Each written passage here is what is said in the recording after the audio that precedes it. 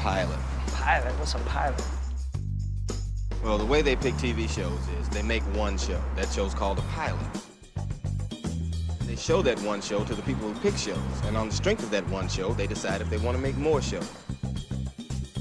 Some get chosen and become television programs. Some don't, become nothing.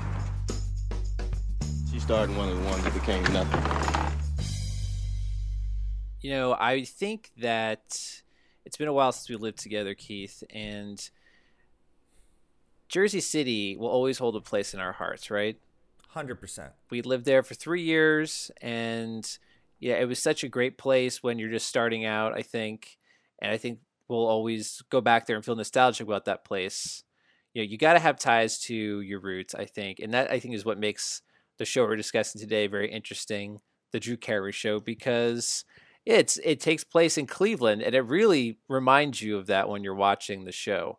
But in a way that's endearing. And so the whole show almost is like Drew Carey's love letter to the city of Cleveland. So I always got a kick out of that. He's kind of advocating for his hometown in the show. Moon over Parma, bring my love to me tonight. Guide her to Cleveland underneath your silvery light. We're going bowling, so don't lose her in Solon. Moon over Parma tonight. Adds a level of authenticity to it that that it's definitely one of the show's big strengths, that's for sure.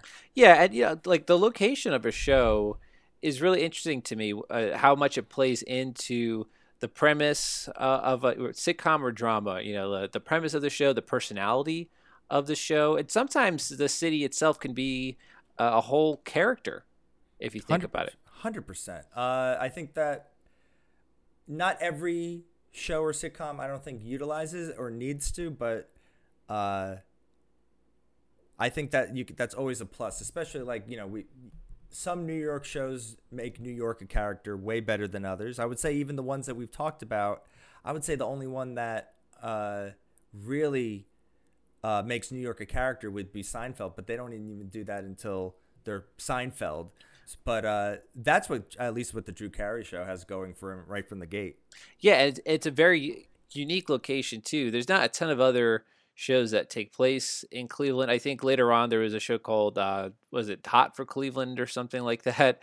It was like a TV Land show. But for the most part, this 90s genre or this time period, the majority of shows take place in New York City, which, that New York City lends itself, right, to meeting all sorts of different characters, and it just is a go-to. It has the most iconic architecture, right, and people know immediately what that setting is like. Cleveland, maybe not so much. Not everyone really knows what Cleveland is like, but if you watch this show, you might get a sense that it's a charming, smaller scale city with some down-to-earth people. It's a very middle American show, and I'm not saying I get tired of New York. It's something different. It's something different, and I think like Mary Tyler Moore, I think was like St. Louis at the time, and yeah. I think it's just nice to utilize stuff like a middle American show, and yeah. Yeah, I agree. And you get a sense of that in this episode, too. I think we're going to feel like we're in this sort of industrial type setting, very, with a lot of the characters, either the main characters or maybe like just the background extras, very blue collar, Rust Belt sort of setting, but in a way that's very charming. I think, the other show I think sort of has that feel. Let me double check on this. One that we'll save for another time. Roseanne, I think, had a similar feel of just like working class people who are just, trying to make their lives work, but in a setting that a lot of people can relate to. Oh, yes, so that one took place in Illinois. So also a Midwest locale. So yeah, the Midwest is just has like very friendly, down to earth people, like I mentioned, but the Drew Carey Show, at least, they also have some quirks as well. I've only been to Cleveland. Have you ever been to Cleveland? I have not been to Cleveland. I don't know if the show is making me want to buy a ticket anytime soon, but it's one day I guess I could find myself there. it was part of a family vacation I did. I think towards like my latter high school, early college years. And we were kind of doing like a Midwest tour, and Cleveland was one of the stops. And it was, we were there for a day or two, and of course we went to go see the Rock and Roll Hall of Fame. And right. Yeah, no, it felt. I don't think I got to experience it as an adult, like the nightlife or anything, but yeah, it was nice. Yeah, I think the only other TV show I can think of that makes at least reference to Cleveland is in 30 Rock, right? Jason Sudeikis plays a love interest or someone. Oh, yeah, he's moving. Yeah, he has to move to Cleveland. Right. And there's a whole joke about how Cleveland has a lot more to offer than people realize, right? There's a whole thing with that. But that might have been a little tongue-in-cheek, but it's totally sincere with the show we're discussing today. So the whole opening that's not introduced in this pilot, but Drew Carey has an entire song called "Cleveland Rocks." Yeah, that's probably the most well-remembered intro that the show had. But we'll get into that because that's not the intro that we get in this first episode. Yes. So that being said, the Drew Carey Show first aired, the pilot aired on September 13th, 1995 on ABC to 15.1 million viewers. So not the biggest viewership of the other shows we discussed, but not the lowest either. Definitely falls somewhere in the middle. There's a reason for that. It aired at 7:30 in the beginning. Had an early time slot, which, nowadays network prime times are usually defined as 8 to 11 or 8 to 10, depending on the network. So 7:30, it's usually when Wheel of Fortune airs on ABC. Seinfeld reruns. Like that's right? When Seinfeld reruns stuff to get you sometimes what's called as fringe stuff to get you warmed up for prime time, but definitely an earlier time slot, which also affected some of the content of the show. But Drew Carey developed the show with writer-producer Bruce Helford, and they had worked together on a couple of short-lived shows called Someone Like Me and The Good Life. For this show, which was tailored around Drew Carey, it's one of those sitcoms basically that you take the comedian first and tailor make the premise to their style of comedy. It was interesting. Carey wanted to imagine what his life would be if he hadn't pursued comedy, what that would have led to. And this is what he thinks that would have been like. An average man. Yeah. An average man. Working in like a middle management job and just, in any kind of office, basically. That's why comedians have sitcoms, just to imagine what their life would be like if they never went into comedy. Ray Romano would be a sports writer. Yeah. Kevin James would be a FedEx driver. I think the only one who knew he was going to go into comedy was Jerry Seinfeld. But yeah. Right, because his show, it's like, oh, what if I was slightly less successful? Basically. And of course, like we mentioned, the show takes place in Drew Carey's hometown of Cleveland. So in terms of casting the different parts, I thought this was interesting. So the number 2 character on the show, I would say, is Kate, played by Krista Miller. Love her. Yeah, she's great. I think some people would know her also from Scrubs. And what's interesting too, she was pretty much the favorite to play the part of everyone who auditioned, but ABC execs didn't think that she might have had enough experience. She had filmed an episode of Seinfeld. It just hadn't aired yet. She was in the season 6 episode, The Doodle. So she had to beg Larry David for a rough cut to show the ABC execs that helped her secure the role. However, I would love to have heard that conversation. I do have to say, though, that she did appear in a very brief role earlier in Seinfeld as a different character in oh my God, season 5 episode. Crap. I don't want to look this up, but basically I'm still giving you credit though, because if you do know this, this is shocking to me. Take a drink, everybody, for that Seinfeld reference. This is amazing. I actually have another Seinfeld reference. Go right ahead. Oh no, wait, that's for another show we're going to discuss. But basically, the first time she appeared on Seinfeld, it's when George is interviewing to be a bra salesman, and he basically has the job, But then when he goes to take the elevator back down, there's a woman played by Krista Miller. He feels the material on her jacket, which offends her. It turns out she's like the head honcho there, and then that costs him the job. So that was her first role, but then she appeared again as a love interest to George in The Doodle. So just, again, flexing my Seinfeld knowledge there, although it is going to bother me that I can't remember the exact episode name that she first appeared in. But either way, I digress.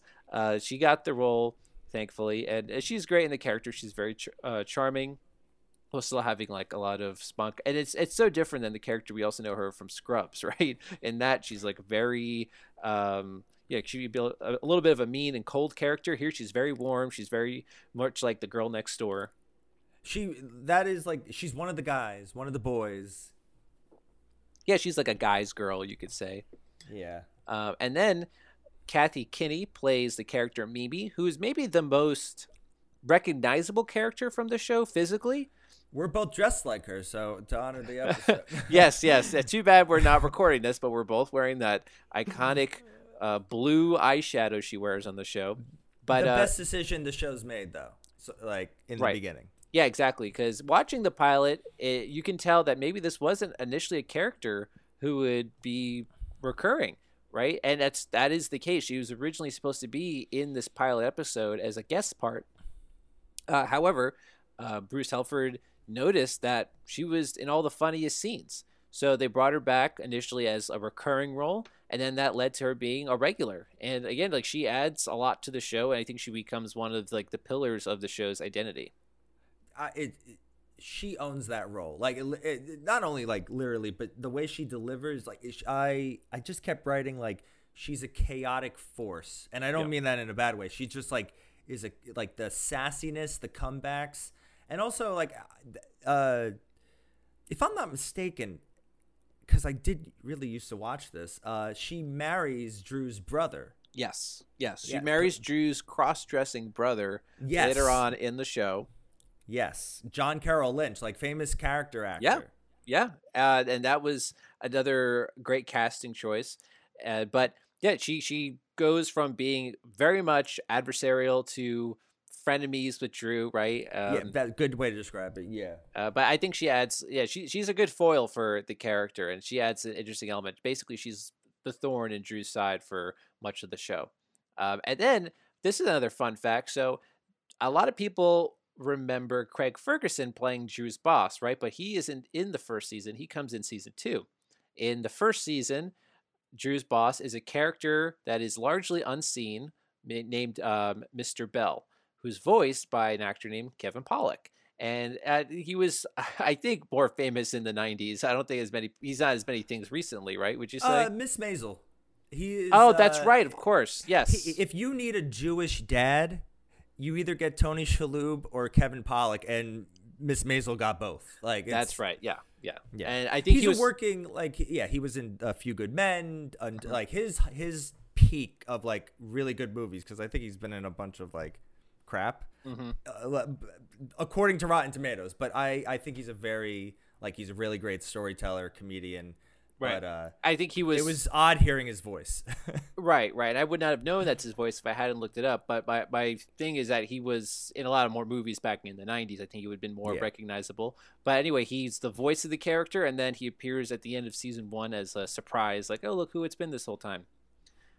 And then, of course, you also have Diedrich Bader and Ryan Stiles playing the characters Oswald and Lewis. Not only just Oswald, like, isn't his name like Oswald Harvey Lee? Like Oswald Lee Harvey, right? Like that, like when I never knew that, but then when I was researching, I'm like, wait a minute, it's all a joke based on like Lee Harvey Oswald. Right. Like the name is this big joke, which is interesting. I mean, it's not like the character. I'm sure they make fun of it at some point, but I haven't gotten there. Like, I have a feeling that that's a reveal that's meant to be a joke, and then obviously they just stick with it, right? Like maybe they didn't really know what his full name was in the beginning. That's probably revealed a little later on. And it's good interesting. Joke, though. yeah, for sure. That's kind of a curse of a name. And then Carey and Belfort, they wanted actually the title originally to be the Drew fucking Carey Show, or like the Drew effing Carey Show. Yeah. But that didn't really fly, especially with ABC being more family oriented and then also being in that 7:30 time slot. They also had to cut back on some of the more risque or mature jokes in the show. Again with that early time slot. I don't mind the risque jokes, or I bet that sucked having to cut it, but I think it was the Drew effing Carey Show doesn't have the same. It was a good decision not to go with that. I agree. I don't think that really fits what this show is. Even this first episode, it's not really an in-your-face effing kind of show. It's very much a sitcom that has maybe conventional humor, but at the same time, I think it's a very charming show with likable characters. So it's, it really wouldn't have suited the show or given the right impression. I think I did watch the show. I think a lot of people, a lot of 90s kids would remember that Drew Carey for a time really had a good deal with ABC because I think with the success of the Drew Carey Show, and I remember it being on Fridays. Or Thursdays, because Thursdays was also Whose Line Is It Anyway? And that took the world by storm as well. And then he also did a really crappy Pinocchio movie for ABC. I remember that. He got ragged on Whose Line Is It Anyway all the time for that. I don't remember I remember the Drew Carey Show was a show that it would take sitcom chances. They did a live episode, they did a Whose Line episode. It got silly in such a fun way. Yeah. And I after watching a couple the pilot and then just seeing what the next few episodes were about, it needed some time in the oven because it's very, as the kids say, basic. Very likable characters, but very it needed the way I would describe this show, or at least the pilot, is a lot of people who really don't have experience in television working together and just figuring out how to become better comedic actors and better situational storytellers. Yeah. Because we'll get into it, but there are times where I'm like, oh, no one talks like that. No one really talks like that. They're just delivering a stand-up bit. I agree. I think a lot of this first episode especially is Drew going on some of these bits that you might hear him say on stage. And I think the strength of the show comes from the relationships he has with his friends. Yeah. And I think that is something that even worked on, from what I read, going into filming the pilot. When they were rehearsing, they weren't really making a lot of eye contact with each other. And so they kind of had a whole session of just bonding. The cast, I think it was a retreat where they just basically hung out, got to know each other better, got more friendly with each other, because obviously that needs to translate on screen. And I think you get a little bit of a sense of that in the first episode, but of course they just started working together. And I think from the episodes I remember in the later seasons, you definitely get a sense that there's a lot of familiarity and chemistry. Well, yeah, a lot of them went on to work. Obviously Ryan Stiles introduced Whose Line, but I Diedrich Bader, of course, we've seen he's voiced, and we still see him and stuff. They're still very good friends. And who would know, if you were to tell this Drew Carey in 1998 or 1995 that he would one day host The Price Is Right for 10 years now or so. I think it's been 15 years. Oh my God. It's what a career. I know. What a television career. Right, exactly. And I don't really know much about his stand-up prior to the show, but if this first pilot episode is any indication of that, I think you could see him grow a lot.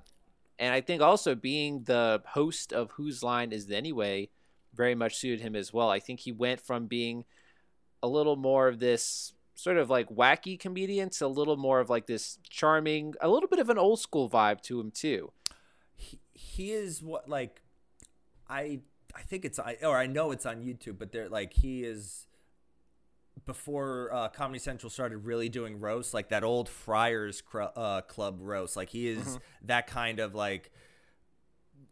not oh, the next new comedian is roasting Drew Carey. It's let's get all these old school comedians like Phyllis Diller and Dom Herrera and a young 25-year-old Jeff Ross. Let's get them like whether it's televised or not, this is the thing that we do. He's very, yeah, it is kind of like an ode to, like, it starts out as a conventional, like, old school sitcom, and it's the Drew Carey that I watched, like, it then started morphing into what I knew, like a good 90s sitcom. Yeah, definitely. Yeah. A lot of unexpected moments, and yeah, you're right. There is a playfulness to it that they discovered that really worked with the sort of, I don't want to say quirkiness, it's more like a goofiness.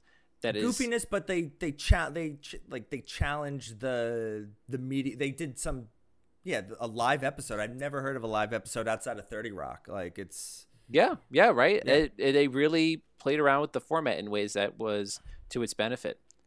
So, I think we discussed a lot about the behind the scenes, the making of it, and we might as well now at this point go to the pilot. Flight 527, runway 8 kilo, you're cleared for takeoff.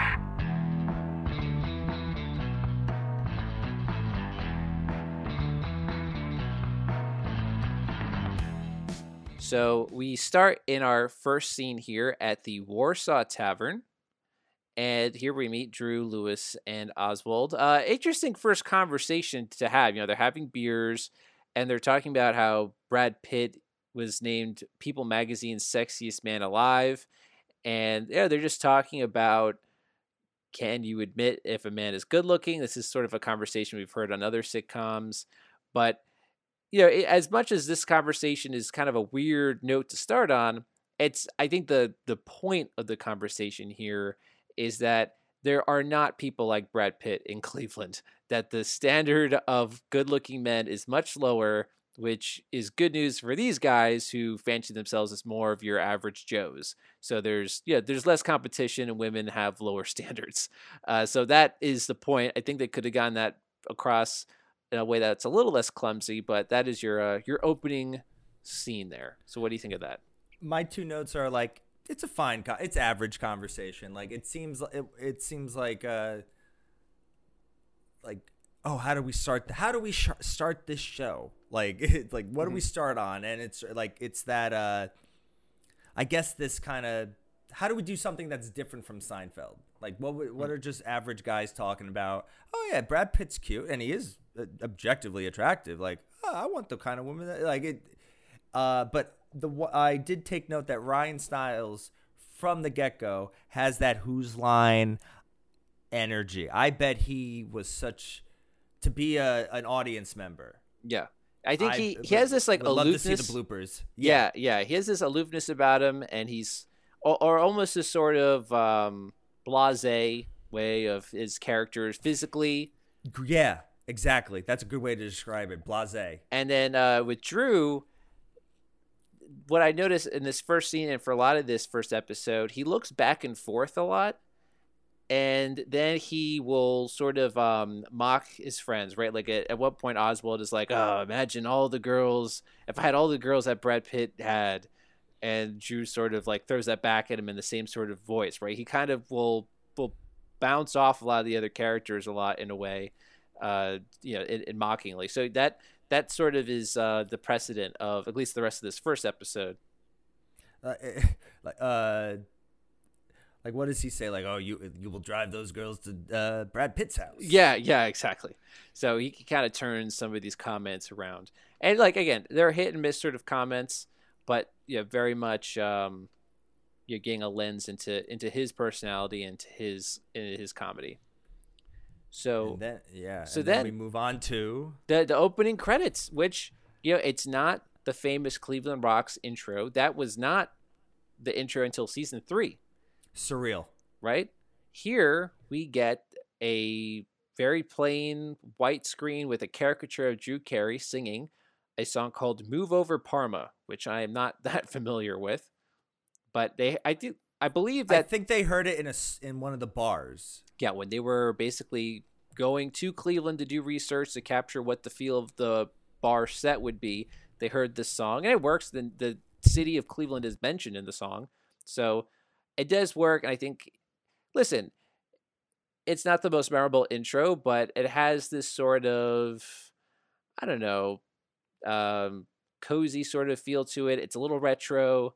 I think it fits with what the earlier part of the show is trying to do. And listen, like if you think about it too, that Cleveland Rocks intro is a much higher caliber production than a first season show is gonna get, right? Like I watched that on YouTube recently, and you have a lot of choreography, you have a lot of extras, you have people running in the street, you have all these different locations. It is definitely a much bigger, like I said, it's a higher production value intro, and that's not something a lot of shows at this time for a network show are going to get right off the get-go, unless maybe you're friends and they really know right away what they have. Typically a first season, right? Like they're testing the waters, and if you are hit, then they'll give you more money. I think it took a while, or at least until like maybe it's the Craig Ferguson effect, but around like season 2 and then 3, that's when the Drew Carey Show became the Drew Carey Show. Because I don't remember this opening at all. Like I was like, wait, what? I believe I remember catching the occasional season 1 episode when it was at the height of syndication and being very thrown off, right? Because the majority of the episodes they played had that Cleveland Rocks intro, but once in a while I would catch this one and get annoyed because part of what I enjoyed so much about the show was that bigger intro. But again, like it's understandable that that's something you get later on. So this suits, a first episode sort of thing. So after the intro, we move on to scene 2 in Drew's house. So here, Drew is dressed to go to work while Lewis cleans up. They had a party the night before. Oswald is sort of just lazing around. He wants to get paid for his bad DJ that he did the night before. We also learned that Lewis works for a drug company. The guys are basically just like joking around. It's a very relaxed scene, and again, you're getting a lot more of that Drew Carey. His stand-up style. He's going on some of these tangents about, isn't America great? How you have drive-through liquor stores, little bits like that. Basically he's getting a platform to do his shtick in a way.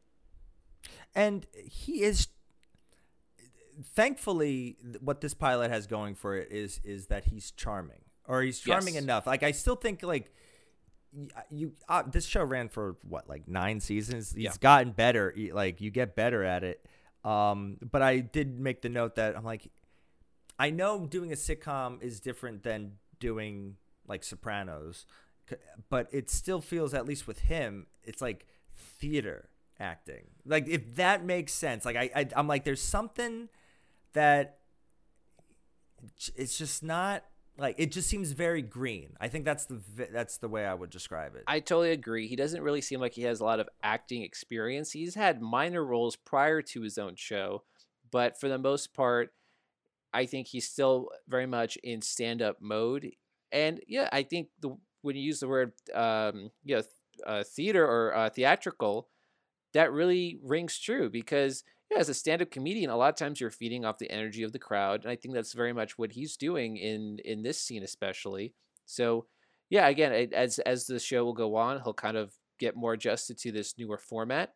But for the time being, it's very transitional, I think, for him. And of course, a lot of the jokes are very sick. I wrote sitcom-y. Yeah. But there's one joke that I'm like, I'm sure that this scene they definitely had to cut out. One of the like standards and practices are like, you can't do this, you can't do that. Yeah. But there's one joke that I'm like, there's a tiny seed of what like the Drew Carey Show would become, where he's like, hey guys, who drank all my non-generic beer? And I'm like, that's like that. How do we get around the sponsor, or just like something that's so not of the norm? Like it's just kind of playing with the language of it. A little bit of a self-aware joke, right? Like self-aware, yeah. The very smallest of fourth wall breaking. It's not even a fourth wall break. It's more like a fourth wall knock. Lean. Yeah. It's like leaning on the fourth wall. Hinting at it, really.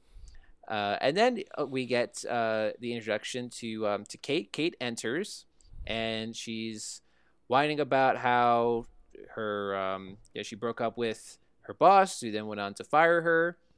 And then she asked Drew if he could hire her because We learn that Drew, he works as a personnel management at a department store.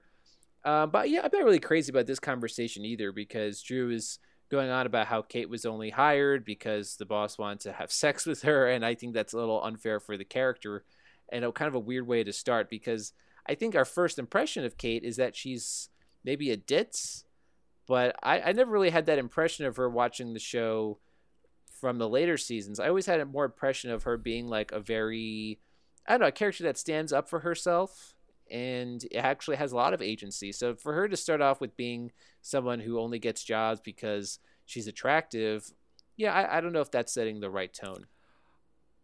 I don't want to use the excuse of it was the 90s, it was a different time. It just sounds like young men, younger than us, I would say, young men writing for a woman. Like Sure. I like it, and first time, and even though we said like Bruce and Drew worked together on sitcoms, they really didn't go anywhere. Right. And this is I don't know if it's cringe, but it's also, I'm trying to look at it as just like, how do we get Kate fired? That's how is Kate fired? And just like, what we go for the sexiest. Once again, they're trying to be a little bit vulgar on a family. Like, how do we go for the sexiest? And it's just not. It sounds like young men, young boys writing for a woman. That's right. How I kind of. And I'm not saying I'm better at all, or how I would do it at that age. I would be better. I'm just saying it was hitting me that way. I would be better. I could find out something just to do it. No, but I hear what you're saying. I think basically they're just trying to figure out how to establish the things that they need to establish, which is that, she needs a job and she doesn't have a very good dating life, right? I think that's something that's going to also carry forward into some of these other episodes in the first season, but they don't really convey that in a way that, it's subtle. It's done in a very clumsy way. So, that's unfortunate. But again, it's very much like this is where the character is starting. And you're right. It's a clunky way to get that across, unfortunately.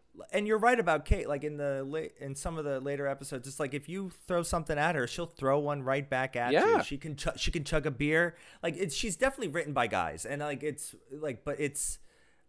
Krista, she's on a great show right now called Shrinking. She's able to really make.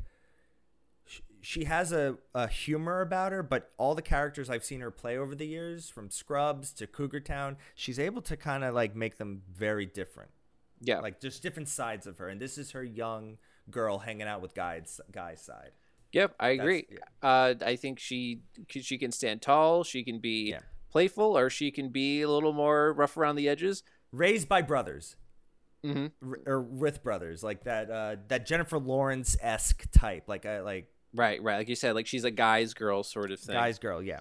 But yeah, in this way, I that's in terms of maturity, not just for Drew as a comedian, but then also as a writing team too. There's a bit of a ways to go. And he doesn't get with her. I think, if I'm not mistaken, he goes with someone else, and I think there was always a hint of something. I think maybe they tried, or basically. Right. They never really went all the way as being a couple, but I think there was always maybe that idea thrown out there every now and then. I'll take it. Which I like, because they have a strong friendship. And, I don't remember exactly the storyline that got her off the show, because she is not in the last 2 seasons. I think the 8th season begins with the character's departure. I bet, and here's what and this is, I say it all the time now because of this podcast. We didn't know how to end shows back then. Like we recently, in the grand scheme of television, we recently are finding out that we can end shows, but we did not know how to end shows. So a show just carried on. And I do think the last season of the Drew Carey Show was really low in ratings, but Scrubs had to start by then. I agree. I think that's what I suspected, was that, she was moving from one show to another. And you're right. A lot of times shows just ended, right? I think we've taken for granted as a modern audience getting a TV show finale. But for the longest time, it was like, oh, show just ended, and that was that. But for the shows that were really beloved, that were like the mega hit shows, you did them the courtesy of tying things up in an official end. I'll tell you this: we've had like five Bonds, and George Lazenby is like just one movie. Only one of them got an ending, like a character goodbye. They just they just kept going until the movie stopped being good. That's true. Until the actor wanted out, and it's like, okay, basically. But that television just works on that. But it's like, I'm sure it's a lot more frustrating. Where at least for her, it's just like, I think I've said everything I needed to say with this character. Time for a new chapter. Yep, that's fair. She played the part for 7 seasons, and then the beginning of the 8th season just to have her farewell. That creep Barry fired me this morning. For what? For being late. That sucks. You drive in together. That's only because we live together. But, that's over. I threw him out last night. Hold it. I'm getting something. You live with your boss. You broke up with him, and he fired you the very next day. Hello, Ripley's. You're not going to believe it. We move on to the carpool. And this is a very interesting scene.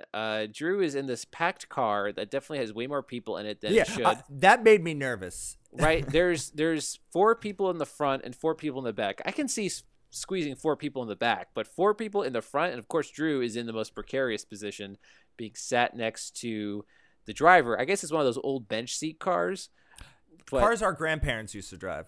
Yeah, for sure. So here's the thing, it's Cleveland, so I guess there's not as much public transit. They say there is a bus, but he's carpooling, and everyone in this carpool looks absolutely miserable. And Drew is definitely not helping. He's like, again, doing his shtick. At one point, he's yelping like a dog in someone's ear. At that point, I would have thrown him out of the car. I hated it. I know. I found him. I don't know why they it does go somewhere, but I don't think this subplot adds anything. It just makes Drew look annoying. Yeah, I agree. It's not a very long scene, and it's sort of an awkward scene. And great. At the very end, it's quiet. Drew's trying to create some conversation, and at the end, there's a little bit of chitter chatter. It doesn't go anywhere. Next scene. Do you think it was just added for like, hey, we only have like 15 minutes of a show. We gotta add you could have really gone from his house to his work, right? Like, because even though there is like an ending, an arc to this subplot, Drew does not come off looking good in this. I agree. I guess whether it's runtime or like in the next scene, Drew is walking into his office. He's complaining about the carpool, and maybe someone from an executive point of view was like, "Hey, let's see the carpool. Let's get a little more insight. Like, why does he get kicked out of his carpool? Like, let's figure out why." But you don't really need to. You can just assume that maybe the carpool is full of a bunch of jerks. Who knows, right? Like, you can just fill in the blanks yourself. So now we move on to Drew's office, right? Drew works in basically the office of a department store as a managerial position in charge of personnel. He basically hires, evaluates, and fires people. And they set up this interesting, he works in a cubicle-ish sort of setup, right? The set is interesting in that they give him I think is a very believable workspace, but of course for a TV sitcom, you have to be able to see into that. You can't be completely closed off. So they do it in a way where, okay, it's sort of like an open cubicle, which is also a thing. So I totally buy it. No, it's like the fourth wall is the cube, like one of the cubicles walls. Yeah, it's a space within the space, which I think is neat. I do like this office space. So he's talking to a coworker about how his carpool sucks. He has to get up early just to get here later. But the main part of this scene basically is that he has to interview someone for an opening in the cosmetics department, and this is where Mimi enters. Bobek. Mimi Bobek. Yeah, Mimi Bobek enters, and it's at first sort of an awkward interview, but it quickly turns into this confrontation, right? So it almost seems like Mimi assumes she won't get the job almost the second she sits down. Yeah, it's a little awkward, but basically she figures she's not going to get the job based on a comment Drew makes. And then she goes into this tirade accusing Drew of being sexist and basically making a scene that everyone in the office is witnessing. She's going to threaten Drew. She's going to call his boss, get him into trouble. And then she storms off. She calls him a pig.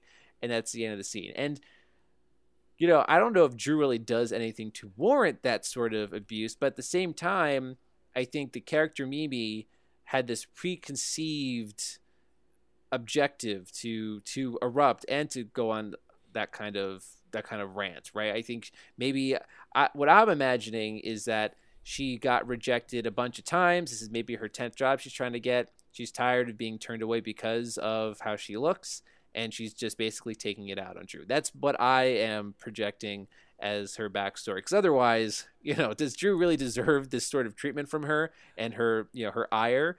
I don't really think so. No, but it really kind of sets the stage for their relationship. Because I declare on my end that I think this was like the best scene in the show. Like this is like, this is where like the Drew Carey Show was like really born from. Just at least like that kind of energy from both her and Drew. Because even though like what, like the lines are very like conventional, generic. It's just at least how she's delivering them. Yeah, no, what the audience is eating it up, and he's just like ripping up her resume, and like it's like, oh, I see you speak Spanish. Like there's some very we'll let you know. As she's like very good. Off. There's some very good back and forth here, and like I think that's when like Drew Carey started at least feeling comfortable in his own skin. And granted, he doesn't hold that for the rest of the episode sometimes, but at least this was probably the best scene in the pilot. Well, I think it shows that he needs someone to play off of, to bounce off of, right? Because otherwise, in a lot of the other scenes, like the characters of Oswald and Lewis aren't really fleshed out that much yet. They're kind of just the friends. You don't know too much about them. So it's kind of just him doing his thing while they listen. Here, again, it's good to have a foil. And perfect foil. He's having a lot to feed off of, and it's a nice volley between the two characters. And I even when it was tense before it erupted into an argument, right? Like at one point she goes, I'm single if that helps, and he goes, doesn't help me. Like I enjoyed that. I also liked his recovery. Like, oh well, we don't consider that other way. I think like he will try to save himself a lot of times too when he makes these sort of comments. That all I think plays into the strengths that you see in when the show does mature. And when the inside baseball research that we did, like it does, a lot of people will go, oh, this is the introduction of Mimi's character to the show. It's like, but I do get the sense of like, this is like every episode is Drew just interviewing some crazy character, and the first episode just happened. There is that essence of just like Mimi's not coming back, not coming back after this, and it's still the best decision that they said like, hey, let's make her part of the main cast. Yeah, exactly. I think she definitely adds a lot more, as we'll see. So then we cut to Drew's house in the next scene, or like at least it starts in his, I think that's his side yard or his backyard. He has an outdoor pool table, something like that, which is interesting. Disgusting. Yeah, I know it's covered in leaves and it's dirty and stuff, but I think that's intentional. And Drew comes in, he's all riled up from his experience at work, getting in trouble, and I get a little bit of a kick out of him. You're not sincere enough, right? Like someone asked me how my day is. Oswald asked, "Oh, you're not sincere enough." Someone else asked. That's all funny. He's waving the pool cue around, and they go inside and he's like ranting about how he got accused of being sexist. He had to fill out all these forms. And this is going to really mess with his plans. Like he wants to get a promotion soon. He has goals. He has ambition. And I think that actually I found sort of interesting too. He comes off as a goofball in the earlier parts of the episode.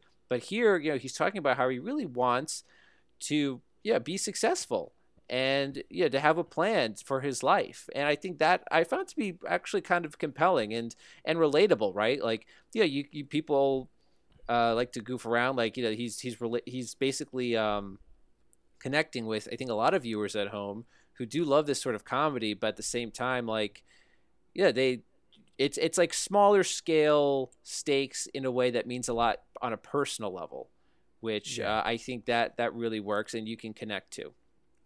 He's a surprising everyman. Mm-hmm. Yeah, I would say. I think in this moment of frustration where you get a more serious side of him, I think that's really helpful for the show and to help you get more invested in him. And then, of course, that raises the stakes too, because, spoiler alert, in the next episode, we discover that Mimi has been hired and she is going to be a thorn in his side and, try to get him fired or at least get in trouble. And so that'll really be that's a good formula there, right? He does mean well. Sometimes he gets himself in trouble with this joking around, and now he has this enemy basically who's going to be constantly getting him, getting in his way. It adds a little. What this show needs is like it's like, I hate to say it, but it's very bland, and at least like it adds, especially with Mimi.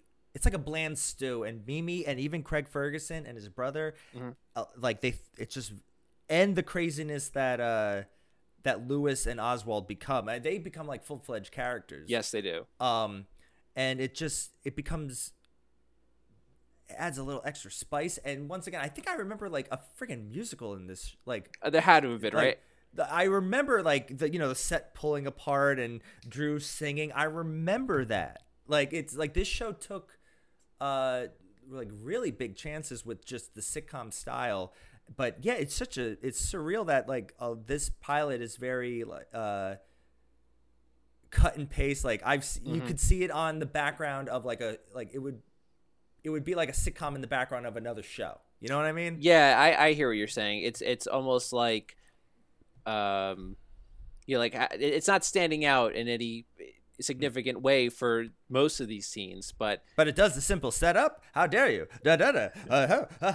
It's very basic. Yeah, there's a formula there, but they didn't even realize what they had stumbled onto. Right, you got some sparks, and so thankfully, upon putting it together in the edit bay, that they saw like that they did have a chance to do something that was different, set them apart. I'm happy it found its gimmick later on. It was given time to find that gimmick later on, and it had the ratings to continue on.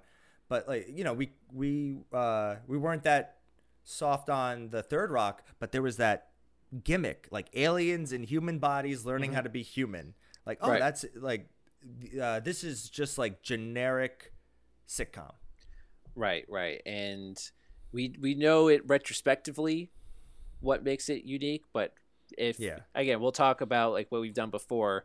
How would we think about this show if we were our age when it first aired? First impression, not knowing what it would become. Last thing about the scene though is that we learned that Lewis is a maintenance man, right? He works for a drug company that was mentioned before, but we didn't know what capacity yet, and he's basically a janitor, which that's not any. I'm just saying like that establishes further that these are like working class guys, right? That they are basically just they do their 9 to 5s and then they meet up at a bar for some brews to vent and hang out and goof around. So that's all like they're chums in a way. That's a good way. Yeah, chums. Another drink, chum. So the next scene here, we're back at the Warsaw Tavern. And it starts off with Drew getting annoyed by someone who's telling him how his cheeseburger is unhealthy for him, and he goes into this whole bit again, like, oh my gosh, thank God you told me. I would have, why does the government regulate this stuff? Thank you, sir. He's like being facetious, and then he, tells the guy to get lost.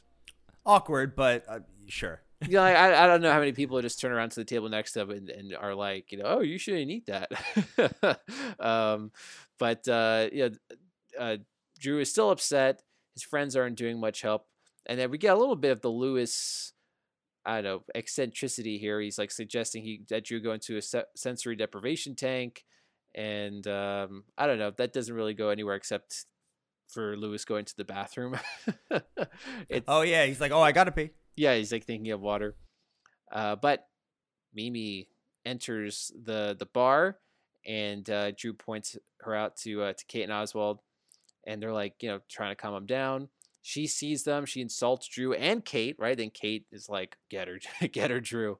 So Drew decides to approach Mimi, but actually he has good intentions, right? He wants to level with her. He's like, let me be honest with you.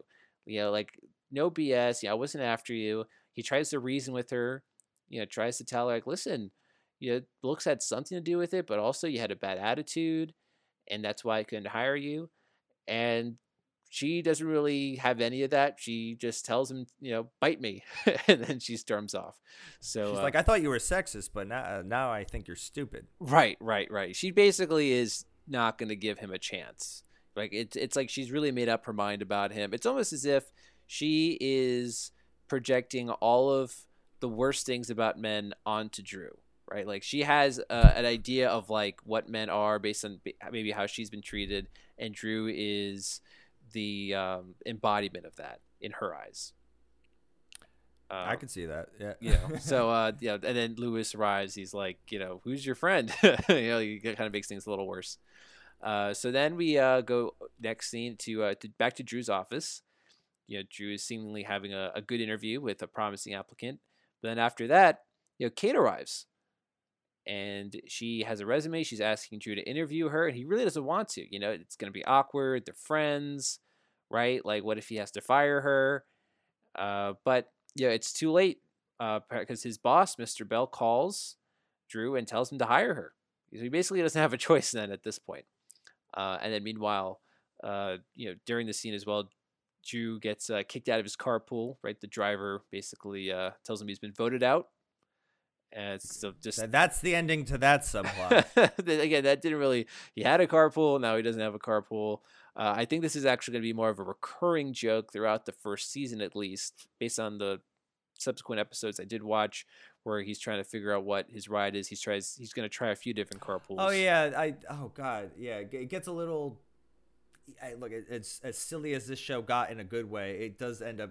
It also has its like, I guess, still trying to figure out how silly it can get in its own way. It's right. One car with the bees. I forgot about that. Right, and then the truck, right? His borrowed his neighbor's truck at one point. Yeah. Oh god, yeah.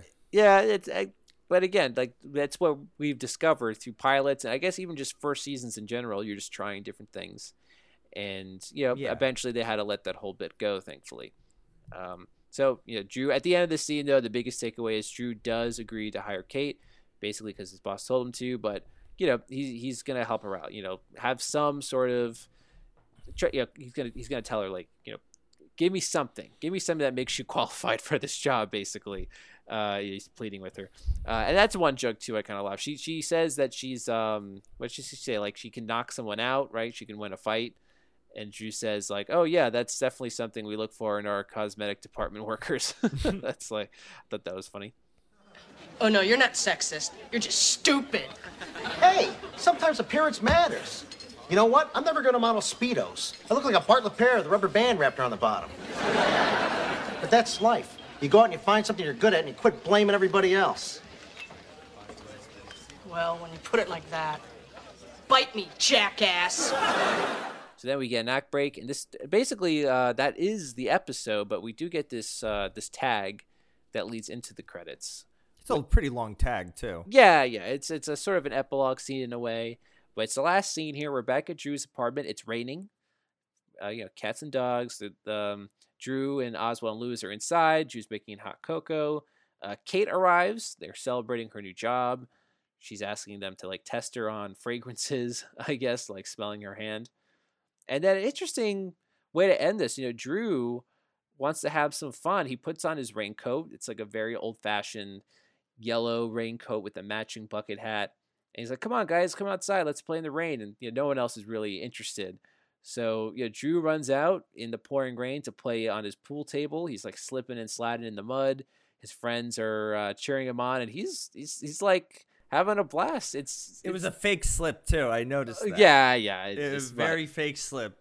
But basically, it's sort of an endearing moment here where he's kind of like a kid at heart in a way, where he likes to be out in the rain, and it was a little unexpected for me, but because they didn't know how to end the episode. It is a weird way to end the episode, but at the same time, you get a little more personality here. It just hit me. Mhm. At least with this overview of this episode, is just I feel like I watched I feel like there were like 2 episodes worth in this pilot. Like you got the Kate, which was more focused in the latter half, and then you got the Mimi in the beginning. Right. Yeah, it's interesting in terms of what they're trying to set up here and what the plot is for just this first episode, or just as an establishment. It's like, okay, we're gonna get Kate now working with Drew, right? Because there are some scenes in these other episodes that are in the department store when he checks up on her. But then, I think Mimi is the biggest takeaway, which they didn't even realize, right? Because otherwise, what you get with Lewis and Oswald, I think they figured, okay, those are his friends. We'll worry about them later, basically. But with Mimi, since it was the first episode and they didn't really know the potential, Mimi's arc doesn't really, or that story doesn't really wrap up. It just ends with her calling him an idiot. Right. She storms out of the bar, and that's the last you see of her in this first episode, which again is interesting. It does seem to imply that, at least initially, that would be it for her. Like that's the last you see of her, or maybe you might see her at the bar again, around town, whatever. But you don't get a sense that she's going to be working with him because he didn't give her the job. It's definitely like the next episode when you see that she is hired, you can tell that's something they thought of afterwards to do. So that's like interesting that in this moment in time, she's given this incomplete story, but it does make sense in the grand scheme of things. But since we are a pilot show, it's now hitting me that oh wow, they, this is 22 minutes, and it kind of sets it up that it's going to be a interview problem, a hiring problem, and then it's like, oh yeah, Kate, how do we solve this, Kate? Thank God for Kevin Pollak. Hire that hot girl with the cans, basically that, and then you're right. In the first season, at least for the first few episodes, Kate is working for him, and I don't know. I can't remember I don't remember her working for him in the later seasons. Right. I don't know if that lasts too long. Yeah. It's nice to have some continuity, at least like some oh, my character did this and now they do that. But maybe it's just the first season thing, right? But I think probably what would have made more sense as a tag, maybe you could have like reshot an ending that did end with Drew going back to work and seeing that Mimi has been hired. Instead of that being the beginning of the second episode. Oh, that would have been great. Right, that could have been the tag of the first episode to really set up what is basically the main rivalry of the show. Like, I am going to be here. I'm going to make your life hell. And this is the beginning, as an established, as a catalyst type of pilot, this is now the situation Drew finds himself in for the duration of the series. That's so much better because, if you're watching the second episode, you go like, wait, I don't know what the hell's going on. Right. Like what do I expect now going into episode 2? Yeah. Which, what you after the first scene you do, but between episodes 1 and 2, maybe not so much. So that's the end of the pilot episode. So, I think we're maybe not too crazy about this pilot as well, right? But I don't know. I think that looking at this, even though it's very generic, I think I get little glimpses here of things that I do like. And so I want to start with the strengths of the pilot. I think that it gets its Cleveland setting right. I think from the get-go, it has that homely feel to it, right? The relatable, the Rust Belts, the working class. I think it gets all of that right away. Even like the music, right? You get like a lot of that sort of like accordion polka type rock music is like the transition music. I think it's getting the setting right from the get-go. It's not maybe getting the characters or the dynamics right in the beginning, but I think establishing this world, at least, or for a feel for that world, I think they are able to do that. That plus, like you said, the characters and like, the dynamics, the characterizations of some aren't really there. It really is kind of Drew, Kate, and Mimi. Mm-hmm. But you get a little bit of Lewis and a little bit of Oz, but they're kind of be yourself comic relief. Yeah. And I I personally I like to see people grow in their craft, and it's nice to see it looks like very humble beginnings. But watching it live, you have no idea where the show's gonna go. I would say one of the strengths is the vibe. If there is a sense that if they did not do that retreat or hang out, this would be a much different show and probably would not have lasted. But there is a sense of camaraderie. There is a sense of there is a sense of chemistry there that is only going to grow. Yeah, I agree. And I think you get some sort of I buy that these are characters who've been friends for a long time. I buy that in the first episode. It doesn't really feel awkward to me. And it's kind of like a mix of the two different kinds of pilots I've mentioned, Catalyst and Established, right? It's not like they're friends that are meeting for the first time. It's not like Drew is just starting this new job, right? He's still living his life, but now a couple things are changing a little bit. It's changing a little bit. So you get a little bit of both. Like we've mentioned already before, weaknesses, it's not a show that really makes an impression that's going to be doing anything different. And, critically, it was compared to a lot of other sitcoms that were already successful. It was actually compared mostly to Friends, which I find interesting because I find the Friends show has a totally different vibe than this one, right? I think the Friends cast, they're younger, they're a little sassier, they're way more trendy. And I think that's a totally different world than this one. I don't think I would actually myself compare this to Friends. Outside of the show overall, I'll bookmark it. How about this? I'll bookmark it in a later episode, and I'll say this is a show that reminds me of the Drew Carey Show, because it does develop an identity that becomes its own. Mm-hmm. Right now it's generic, and we'll give leeway to that, even though I don't think a maybe 2020 audience would be as forgiving. But a 90s audience, 80s audience, we're very different people back then. Mm-hmm. But it does develop its own identity that I do think is its own. But right now, I have the closest is probably Roseanne, like we said, but also a very different kind of sitcom. That's more family that's more family, more domestic. More domestic. This one's more they're friends. That's it. That's basically it. They're friends. They're being compared to Friends because they are literal friends. But I every time we hang out, everyone goes, "You're friends. You remind me of that David Schwimmer." Yeah. Which one's you, Ross? Which one of you's Joey? All right. But I'm Chandler. Get out of here. So yeah, you do get comparison to other shows, just I guess structurally, but I think it's hard at that time. This is 95. At this time, Friends is huge, Seinfeld is huge, and it's so many other shows are in their shadow basically. So it's hard to not be compared. It's probably closer to Seinfeld in its own. They're more friends that way than they are friends. I guess they're the same.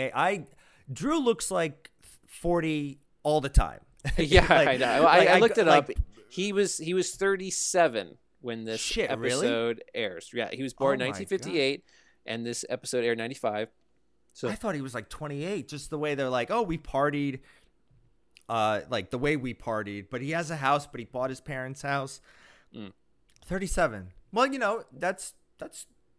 Hey, that old? That's great. Yeah. No, that's not old. I'm just hey, it's he's always looked that. I agree. He's always looked like that. Except now he looks like he's scruffy now. He's gray hair. Yeah. But he always had those signature glasses, right? Those are always iconic. Yes. But the last thing I want to maybe contemplate about this is, this is I think the fourth show we discussed where it's basically a sitcom tailored for a comedian, right? Talked about Seinfeld, talked about Home Improvement with Tim Allen, and then The Nanny built around Fran Drescher. And so it's interesting to me when you start a show with the comedian and then you figure out a premise. I think you sort of get you're prone to a situation where you start with something like a looser premise and maybe rely a bit on the comedian to just do his thing. That's, I think, totally what's happening with the first episode of the Drew Carey Show. And then if you're on for enough seasons, it does turn into more than just a comedian doing his thing. You know, you actually have a story there, which the show does get eventually. But I just find that interesting. It's like, okay, like this is a vehicle for the lead actor who has been, you know, that's like the ladder for comedians at the time, right? Like you work your way in clubs, maybe you'll Johnny calls you over, right? You maybe appear on like a late night show, right, to do like 5 minutes, and then hopefully with enough attention, you get a pilot. So that definitely is like the route Drew Carey went, and you know, thankfully it did work out eventually. But you know, I think I might rediscover this show though. You know, it's tough. I think if I was my age now and this show, I watched the show in 1995, you know, I'd be on the fence. I think maybe I'd catch some episodes here and there eventually. I wouldn't make too big of an effort to catch it, right? Like I wouldn't go out of my way. But I'd like to think that I would catch it and it would grow on me. And, you know, by season 4 or 5, I may be like making it more of an appointment viewing. I don't know. I feel like I would have to wait until someone tells me like, oh yeah, I watched Drew Carey Show. And then I'll know when they tell me like, you got to be watching the Drew Carey Show. Yeah, it's good now. It's good. No, but I'm always, that would be enough, to see like how it started off, but the pilot was just it really didn't do that much. It's not, and I'm not trying to be like, oh, what does my 30-year-old TV watching brain think of now? It's just like, oh, it didn't really do anything that set it apart from the rest. Right. It's tough to judge it by its own, you know, having enjoyed so much of what I already know about it. So I have to try to set that aside, right? Like try to have amnesia about all the other episodes I have seen. It's tough to do that. I wish we could do that. Just like walk into like brief amnesia. That's what, like brief amnesia. Just like I would like to forget what the Drew Carey Show is, please. And then you just watch a pilot and you're like, well, you know, that's like I watched the first episode. This could be like a pilot alert, but I watched the first episode of Severance on Apple TV. Have you seen that? I love that show. That's kind of what we're talking about, right? Like we want to do Severance but just for first episodes of shows. So there's a version of us that's just stuck watching first episodes of shows. Now that is an interesting kind of hell because you're just constantly watching first episodes without a chance to really watch the rest of it and figure out what happens.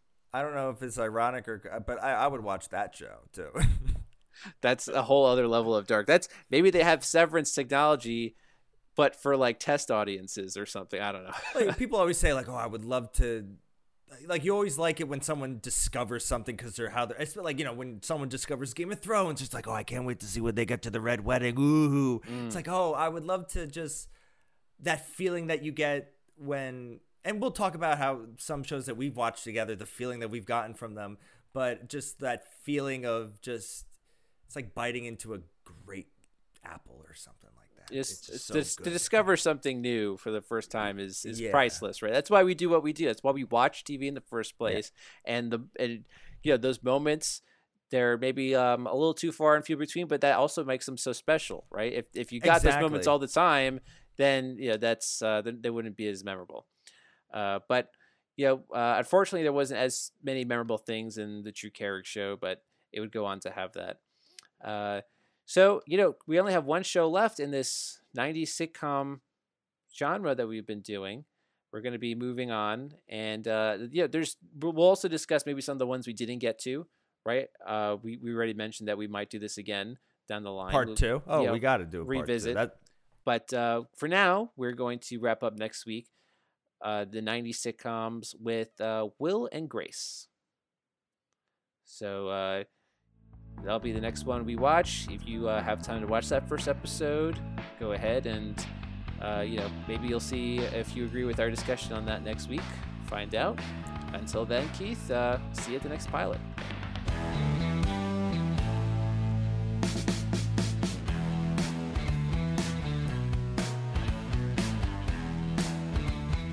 Follow us on Instagram and X, formerly Twitter, at Take Us to the Pilot.